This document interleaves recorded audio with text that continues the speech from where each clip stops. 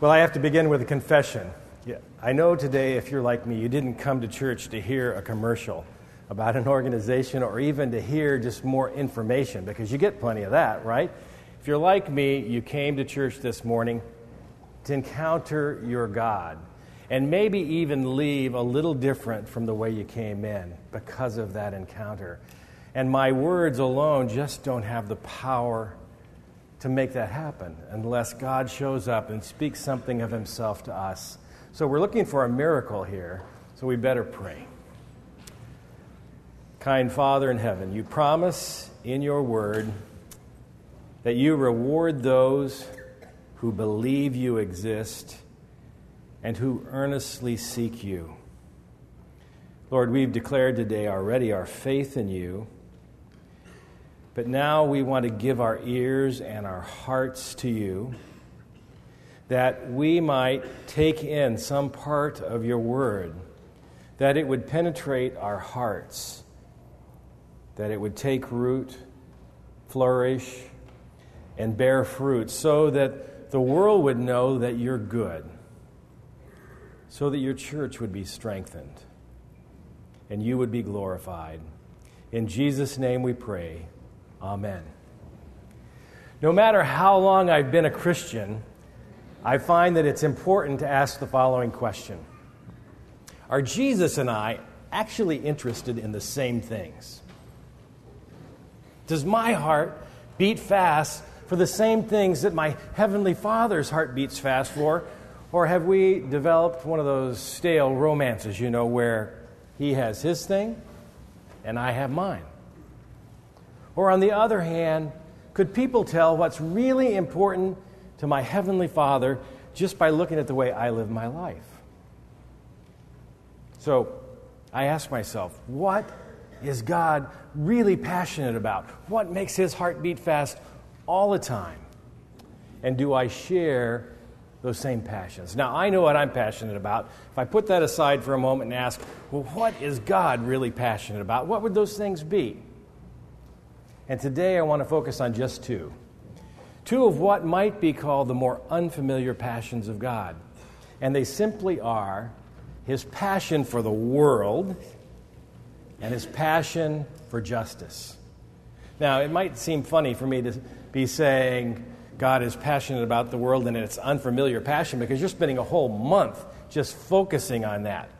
So the thing you need to understand is the world that God is passionate about is this great, big, messy, broken world out there, with all of its dizzying disorder, confusing cultures, all these different languages spoke by bazillions of people on all these different continents. This is what God is madly in love with. This is what makes his heart beat fast all the time. This great, big, messy, broken world out there. We know the whole reason for the incarnation is because God loved this great, big, messy world. Now, what, on the other hand, am I passionate about? Well, to be honest, what absorbs my interest, my focus, and energy and concern all the time is me. I love me. I'm fascinated with me. This morning when I woke up, I didn't have to remind myself, Larry, think of yourself. Came rather naturally. Now, you're wondering, my goodness, should we have had this guy come to speak to us if he's that narrow? So I know I need to expand the borders of my heart out to extend God's love and care and compassion. So I can tell you, on a really good day, I can do that with my immediate family. My wife and my 2 kids and my grandson Tom, and they'll tell you that's a pretty good day at the Martin house, and maybe they'll circle it on the calendar and pray it comes around again next year sometime. Or maybe I have this larger spiritual experience where I really feel God open the doors of my heart, and I can extend love and care and concern and compassion to all those people that I like and who like me and who are like me. You see, this then becomes my world of energy, of focus, of passion and concern. But I have to admit, it's kind of a shrunken and shriveled little world of me and mine. Now, I think the good news is we have a God who finds this rather understandable and natural. But just because something's understandable and natural doesn't mean that it's necessarily godly. So perhaps we could agree on the goal today, and that would be to grow hearts that are more like our Heavenly Father's, that cares more about this big broken world out there than just this small shrunken world of me and mine. Now, I think for most of us, this is an episodic journey. And I remember for myself, one of those episodes happened about 12 years ago in this little country in Africa called Rwanda. Now, some of you know this story well. 12 years ago in Rwanda, this terrible genocide broke out, and 800,000 people were murdered, basically murdered by their neighbors. The Hutu majority just ran after the Tutsi minority. The Tutsis ran to schools and churches like this where they thought there would be protection in numbers, and basically they were hacked to death with machetes and farm implements. Just went day after day after day for 8 solid weeks, 800,000 people. 3 or 4 September 11th magnitude murders, not just once, but for 8 solid weeks, day after day. Now, I remember hearing about this because I was working with missionaries who were serving in the neighboring Congo, and they were telling I get these emails, the very beginning days of email, about all these refugees coming across the border telling these stories of horror. And I would go to look in the newspaper or watch television, and some nights, while this was going on, nothing got in our news. Now, Alexander Solzhenitsyn, the great Russian novelist, when he accepted the Nobel Prize, he gave this speech, and he said, there are 2 standards by which we judge events in our world. Whether they happen far away or whether they happen near. He said, those disasters that happen far away for us are most commonly tolerable disasters of bearable proportion. Tolerable disasters of bearable proportion. Now that, to be honest, was what Rwanda sort of was for me and for most of us American Christians. But for Gary Haugen, the founder of International Justice Mission, Rwanda became a very defining time for him. Gary was in 1994 working at the U.S. Justice Department, and he was put on loan to the United Nations, and he became the director of the UN genocide investigation in Rwanda. Now you can imagine what that work was like. He was given a list of 100 mass grave sites, and his job was just to go from mass grave to mass grave, examining the evidence. And what was the evidence? It was all these rotting corpses in the mud. I stood in these churches half the size of this, where 5,000 people were just hacked to death, where their bones still lay today. He had to dig through all that. And he said, as difficult as that job was, and it was, he said the harder task actually was interviewing the survivors, particularly the children. And he tells the story of one day interviewing an 8-year-old Rwandan girl who'd actually lay among the dead in a church for 2.5 days before they discovered she was alive.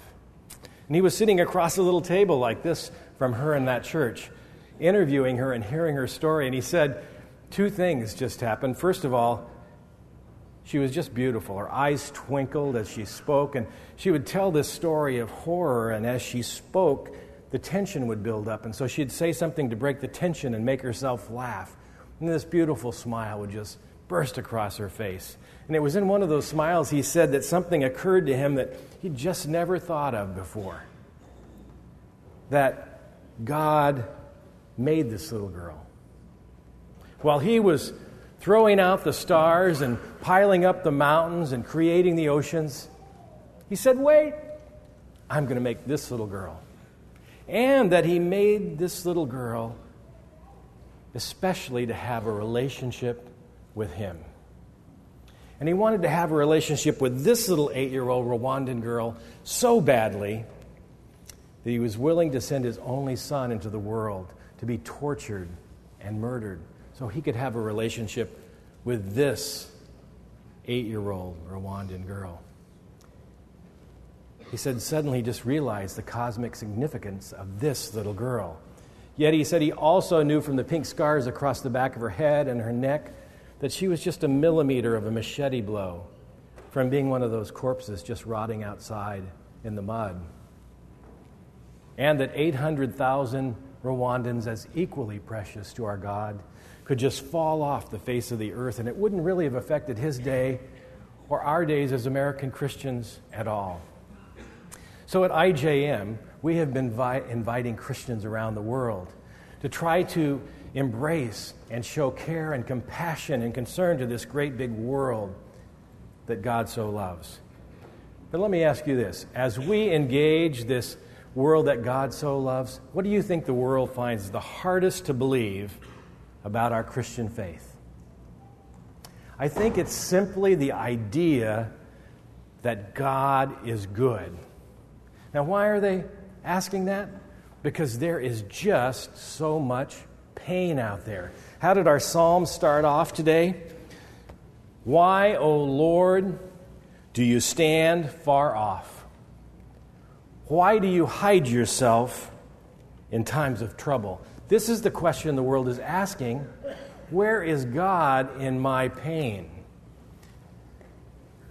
Yesterday, 25,000 children in our world died because their parents couldn't give them enough to eat. It'll happen again today. It'll happen again tomorrow. How are those parents supposed to believe God is good? Or the 1.5 billion people in our world who just have no access to medical care. You see, they're not arguing about whether their plan allows them to choose their primary care physician. They don't get a doctor. Their parents know that their children who are sick need medical care, and they know that medical care exists somewhere in the world, but they just don't get it. How are they supposed to believe God is good? Or the millions of children who simply live on the streets of our world. How are they supposed to believe God is good? So, what is God's plan for making it believable to a hurting world that He is good? Well, the Scripture is very plain on this. In Matthew 5, Jesus is speaking to His followers. That would be us. And He says this, "You are the light of the world. Let your light so shine among men that they would see your good works and give glory to your Father who is in heaven." Now, notice it doesn't say, you could be the light of the world, you might be the light of the world. I sure hope you people turn out to be the light of the world. It just says, you're it. Now, you might want to say to God right now, God, I know no ideas are bad, and we're just brainstorming here, but God, that's a bad idea. You might want to get a plan B. But this is God's plan. The Apostle Paul reinforces this idea in 2 Corinthians 5:20, where he says, God is making His appeal to the world through us. So for the last 2,000 years, Christians have taken this seriously. And we've been trying to make it believable to a hurting world that God is good. So when people don't have a relationship with God, when they don't know about the possibility of a saving relationship with a living God, what do? We send our evangelists. We plant churches. We translate the Scriptures. We lead young life clubs. Also, people can know about this good God that they can have a relationship with. And when people are sick, we send our medicines and our doctors. And when they're hungry, we give them food. And when they lack shelter, we build homes. And in so doing, we make it believable to a hurting world that God is good. But there is another category of suffering in our world that doesn't happen because people haven't heard the gospel or because they don't have the bare essentials. These are the victims of a man-made sort of suffering that happens when an oppressor comes on the scene. These are the victims of injustice in our world. Now, I think probably as we sit here in church today, the whole concept of injustice is a little confusing to us. I mean, for one, for most of us, injustice is just something that's far off and far from our own experience of life. And yet, for others of us, we feel like we're victims of injustice every day, all the time, don't we? I mean, I live in Washington, D.C., and the traffic is just horrible there. And I have this terrible commute, and so I'm just kind of dodging through traffic and impatient and trying to get home. And my wife calls me on the cell phone, and she says, Larry, could you stop at the grocery store? So I'm frustrated with the traffic and making the turn into the grocery store, and I get there, and I get the 6 items that she wants, and I make a beeline for the express lane, where it clearly says 10 items or fewer. But I'm not kidding you. Right in front of me, the guy has 14 items. It's a great injustice, and I want to sue the guy, and I could because I work at IJM with all these lawyers. Well, just so you know, when the Bible talks about injustice, this is not what it's talking about. Injustice in the Bible is a particular sort of sin. It's when somebody who has more power abuses that power to take from someone with less power the good things that God intended for them. Their life, their liberty, their dignity, the fruits of their love, and their labor. Ecclesiastes 4:1 says, "Behold, I saw the tears of the oppressed, and they had no one to comfort them, but on the side of the oppressor was power." And perhaps the best biblical illustration of this is the story of King David and Bathsheba. You remember how the story goes? King David, powerful king, up in his palace, and he looks down and he sees this beautiful woman, Bathsheba. And he just doesn't care that she's another man's wife. He's king. He has power to take her, so he does. And then in a further abuse of his power, he has her husband, Uriah, sent to the front lines of battle where he's murdered.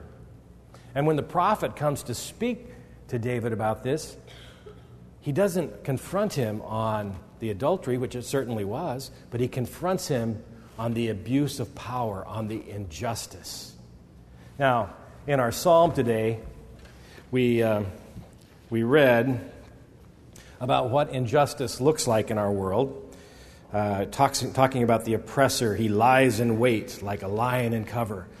He lies in wait to catch the helpless. He catches the helpless and drags them off in his net.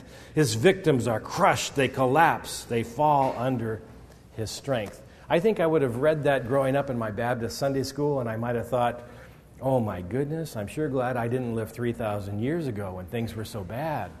I mean, that's a little melodramatic, isn't it? Well, I can just tell you, I've gotten out and seen what's going on in our world, and there is nothing melodramatic or exaggerated. This is what our world looks like today. Now, at International Justice Mission, we're a collection of Christian lawyers, criminal investigators, government relations experts, and what we do is take these referrals from Christian workers around the world who are serving among the poor, who send these cases of abuse to us so that we can seek to intervene. And what I'd like to do is give you a crystal clear picture of what injustice actually looks like in our world today by introducing you to three victims we know. And the first is a young girl named Shama, who we met when she was 10 years old. She lives in a rural part of South Asia, and something terrible happened in her family 3 years earlier when she was 7. Her mother was about to give birth, and it was clear that she was going to die unless they could bring a doctor to their rural village. And the doctor said he would only come if Shama's family had $35 to pay him. Shama's family lives off of about $1 a day. They had never seen that much money in a lump sum ever. So the only way they could get the money to save Shama's mother's life was to borrow it from the local moneylender, and he would only give them that money if the family agreed to sell Shama to him to become a slave. So here's how Shama lives her life, like you see in the picture here. 6 days a week, 12 to 14 hours a day, she sits on one place on the floor and she has to roll 2,000 cigarettes by hand. If she doesn't roll all 2,000 cigarettes, she gets beaten. She does this day after day after day. And the only way she can get out of this slavery is to pay off the entire debt in a lump sum with interest. And she's a slave, so she only gets paid what the moneylender chooses to give her. And for Shama, these last 3 years, it's been about 70 cents a week. The family needs that money to eat. So 3 years later, Shama's actually more in debt than when she started. And she'll be a slave like this her entire life and even pass this slavery on to her children. How is Shama supposed to believe God is good? This is completely illegal, by the way, in the country where Shama lives. But in that country alone, UNICEF tells us there are at least 14 million slaves today. In September of 2003, National Geographic did a special on modern-day slavery, and they said that there are 27 million slaves in the world today, more than were taken out of Africa in 400 years of the transatlantic slave trade. How are they supposed to believe God is good? Or a young man I know from Nairobi, Kenya, named David. you would all love David. He's just such a joyous young man, and he plays soccer with the children in the streets, and then on Sundays brings them to church. Just a wonderful guy. And one afternoon, David was walking home when some local policemen who'd been drinking in a cafe and had run out of beer money took their cruiser down the street. And what they did was they just picked up young men off the street and charged. They said, either give us all your money or we're going to charge you with a crime. And David, not wanting to go into a Nairobi prison, decided the best thing to do was to give them all he had, which was about $1.50. Well, the policeman told David he could go, but one of the policemen must not have understood, because he took out his service revolver and shot David twice, shot him in the right arm, shot him in the side, and left him there in a pool of his own blood, and they just took off. Well, fortunately for David, there was a medical clinic across the street, so he got himself up wet with his own blood and made his way across to the medical clinic where he started to receive treatment. His arm was so badly damaged that it had to be amputated just below the elbow. And the police discovered that David was being treated, and they came and told the medical people to cease the treatment, which they refused to do. So the police charged David with a crime and shackled him to the bed. And when he got better, they put him in a Nairobi prison. How is David supposed to believe God is good? We know in the developing world between 65 and 85% of those in prison, depending on the country, are there without actually ever having had a trial. How are they supposed to believe God is good? Or perhaps the darkest face of injustice I know is represented by Joy T. Joy T came from a terribly dysfunctional family with lots of abuse, and one day she ran away from that situation, only to find herself at a local railway station in great distress. And some women noticed her and went to her and talked to her and said, Joy T, come to the city with us. We can help you get a job. Well, she didn't really trust these women, but she didn't know where else to turn, so she agreed to go with them. And on the way, she was given some tea that had been drugged, and she fell unconscious. And when she awoke, she'd been sold into a brothel for about $250. She told the brothel keeper, you can't make me do this kind of work. I'm just 14 years old. I'm going to go to the police. Well, they took Joy T and they put her in a little underground holding cell where for several days they beat her with metal rods and plastic pipes and electric cords. They forced her to drink lots of alcohol. And finally, she consented to service the customers. And from the very first day and every day after that, she had to service between 20 and 30 men a day in a city with one of the worst HIV/AIDS epidemics in our world. How's Joy T supposed to believe God is good? Or the million new children like Joy T taken in new to forced prostitution in our world each and every year. How are they supposed to believe God is good? How do we as followers of Jesus regard such suffering as this? Well, I think we begin by asking, how does our Heavenly Father regard it? And we can see the answer to that question at the end of our psalm, where it says, you hear, O Lord, the desire of the afflicted. You encourage them and you listen to their cry, defending the fatherless and the oppressed, in order that man who is from the earth may terrify no more. We can see that it's plain from Scripture that God hates injustice. He hates injustice and he wants it to stop. We've actually written a book that I would commend to you all, and you'll find it on the table as you exit the church this way, called Good News About Injustice. And people look at that title after hearing these stories and they say, oh my goodness, what could possibly be the good news about injustice? Well, the good news is simply this, that God is against it.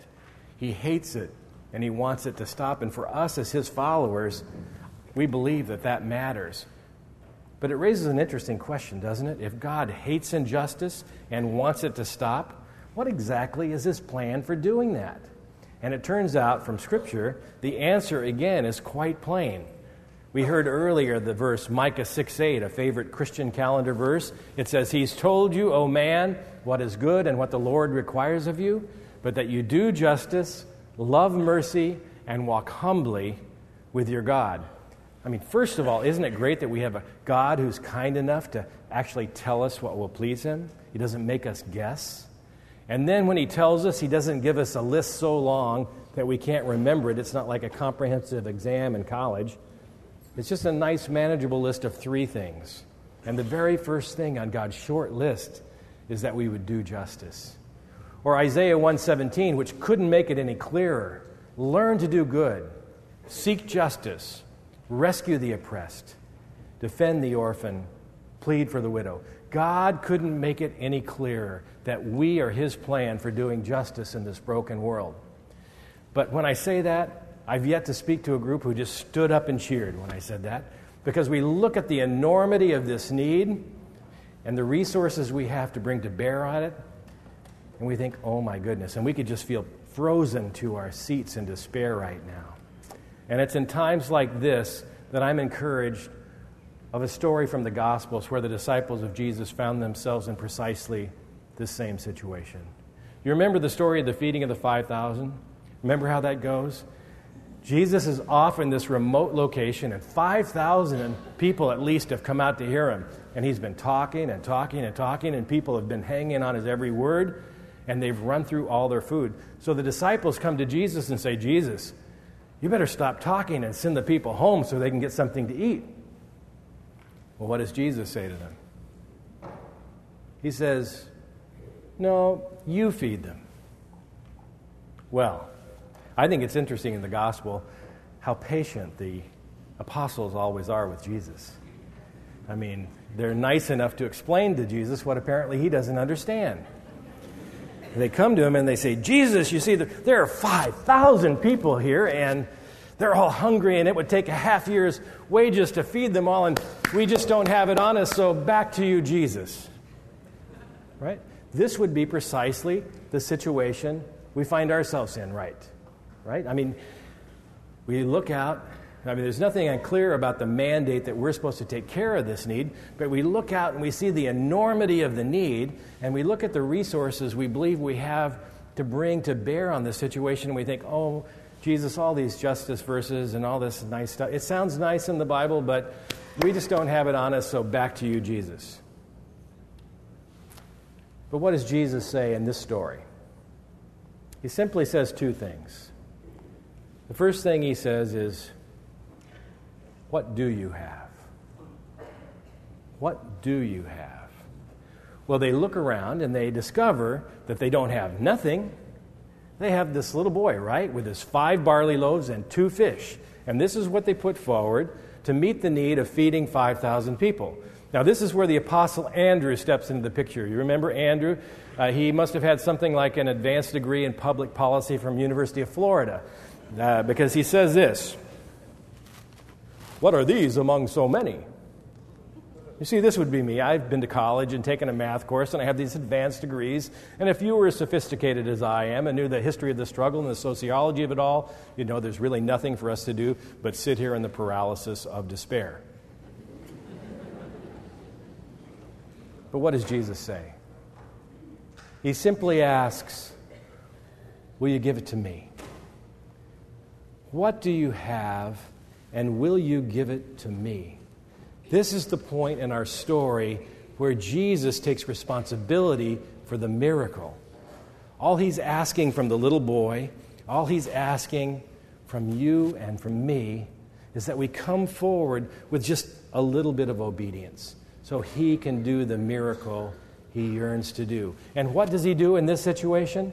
He feeds 5,000 people. I can report to you today that Shama is no longer a slave.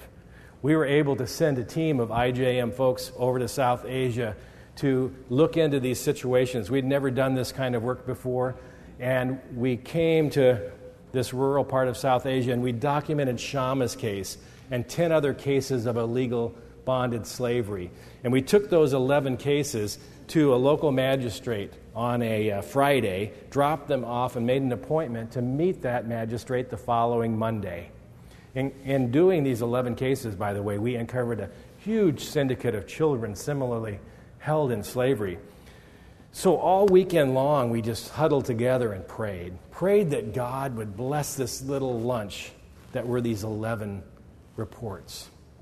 And one of our group had this crazy idea that in the middle of nowhere, South Asia, where fewer than 2% are Christians, that we should find some local Christians to pray with. So we searched out this little church on a Sunday evening to go pray with them. And who should turn out to be the guest preacher in that very church that evening? The judge that we were to meet with on Monday. Turns out he's a sincere follower of Jesus, cared deeply about these children, not only freed the 11, but freed 494 people from slavery and into freedom and back into school. And all of this happened because everyone at the International Justice Mission is an absolute genius. I mean, did we have a plan for leveraged impact or what? Obviously, we just have a God of justice who's yearning for his people to show up with just a little bit of obedience so he can show us what he can do. Likewise, David is no longer in a Nairobi prison. David actually just finished going to law school and is now working as a human rights worker himself. But I can tell you who is in jail now, the policeman that did this to David, and they're awaiting trial. Now, David was in the, we took David's case. Somebody referred it to us. We were able to investigate and actually prove that the charges that were made against David, the crime that happened, actually happened after David had already been shot and was already shackled in the medical clinic. And we were able to show that the police were responsible for David's injuries. So David is now in law school, and he was visiting us in the U.S. a little over a year ago, and he was interviewed on National Public Radio. And he was asked, David, what are you going to do when you graduate from law school? And with his good left arm waving, even though he was on radio, he said, on the day I graduate from law school, evil will have a new enemy. And of course, you don't have to go to law school to give evil a new enemy. This is something that we're all called to do. But this is what it's like for hope to come alive in someone's life. Similarly for Joy T. Joy T told us in her own words that she heard from one of the other women in the brothel about this God named Jesus that might be able to rescue her from her nightmare. She was desperate, so she started praying, Jesus, Jesus, Jesus. How does Jesus answer such a prayer as that? Well, it turns out that that's what we get to do. Within a week of Joy T starting to pray Jesus, an IJM investigator showed up in Joy T's brothel, got her testimony that we were able to take to a secure police contact who led a raid of Joy T's brothel, and we were able to get her into a place of Christian aftercare where she came to know Jesus as her personal Savior. Now, I think for some of us, sometimes the idea of Jesus being our personal Savior is quite an abstraction. But for Joy T, there is nothing abstract about it at all, because she saw the body of Christ, that would be us, show up in her nightmare and get her out. Now, she was so emboldened by her experience of rescue and of coming to know Jesus that one day she heard we were going back into her place of horror, and she said, could I go with you? I know the secret hiding places. And she actually helped us rescue this girl, Kalindi. And Kalindi said, let's go back. I know where they're hiding more girls. And what you're going to see in this next bit here is you're actually seeing these very young girls, and this is not a brothel, but this is a hiding place. When there was a tip-off, these young girls were spirited away and stuffed into this hole in the ground. And you're seeing girls that are 14, 15, 16, 17 years old who are literally coming out of the darkness of their bondage and into the light, all because IJM could show up for Joy T, and Joy T for Kalindi, and Kalindi for these girls. I often ask myself, why did Jesus feed the 5,000 the way he did? Why didn't he just do that manna thing all over again? You know, manna, back to the teaching. Be so efficient. I think Jesus fed the 5,000 the way he did for just one reason. He wanted one little boy to have a very cool day. Can you imagine that little boy going home to his mom? Mom, guess what Jesus did with my lunch today? He fed 5,000 people. Now, we're theologically sophisticated, are we not? Enough that We know that Jesus really didn't need that boy's lunch. But did he just love him so much that he wanted to show him what he could do with his obedience? On the other hand, just imagine what a small day that little boy would have had if he had just taken his lunch around behind a rock and eaten it. My conviction today is this, that as followers of Jesus, we're just not having as much fun as he would want us to have with all that he's been giving us. We have been given so much more than 5 loaves and 2 fish. We've been given our salvation. We've been given the abiding presence of Jesus. We've been given our fellowship. We've been given the gifts of the Spirit, the power of the Spirit, and then on top of that, the less important things like our wealth and our educations and our networks of influence. And I just don't think we're enjoying them as much as God would like them. We're not using them for the things that truly matter to him. What does this all mean for you here at Orangewood Presbyterian Church this morning? Well, I think the first thing is that you need to realize that this is not about International Justice Mission or about a Mission Sunday. This is about something that's very deeply rooted throughout the Word of God. Page after page, you'll read about justice, and too often we just pass over those justice passages like they were just nice verses. We don't realize that when God gives us a vision for a ministry, he also gives us the power to do it. So I hope you reread these passages in Scripture that pertain to justice. Maybe just start by going back over Psalm 10 again, or Isaiah 1. But know that this is deeply rooted in Scripture. It's not about this Sunday.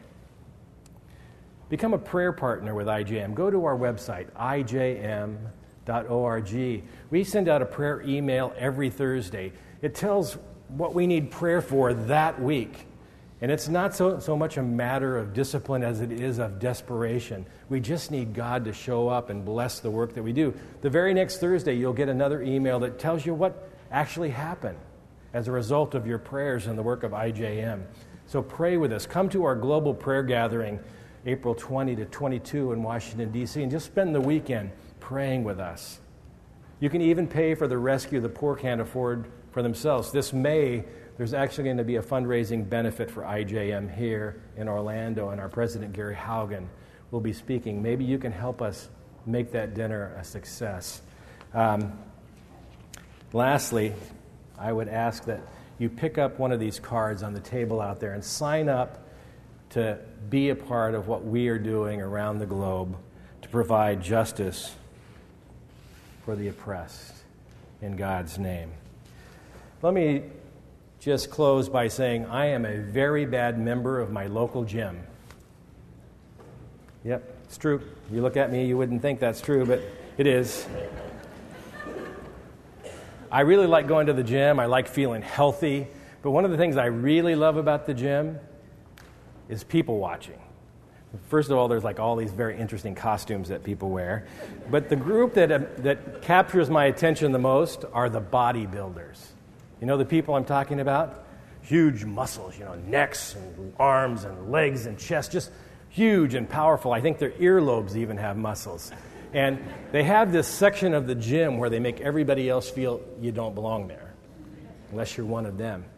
And I look over at them. I'm on the treadmill. I look over at them, and I see all that muscle, these like huge necks and arms and legs and chest, all that power and strength. And I ask myself, what's it all for? And you know what it's for? It's for posing. And the only time all that power and strength comes to any real practical use is there's like a crisis in the kitchen and the jam jar's stuck and they pop open the jam jar.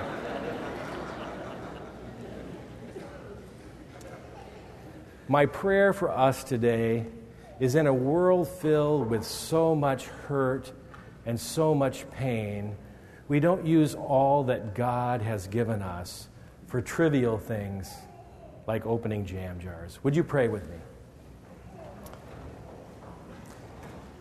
Kind Father in heaven, today we do indeed pray for the rescue that the poor so desperately need. And we pray that you would do miracle after miracle on their behalf as your people come forward in obedience. But Lord, we also pray for our own rescue. We pray that you would rescue us from all things fearful, all things petty, all things trivial and small, that we might be found useful for the things that truly matter to you. In Jesus' name we pray. Amen.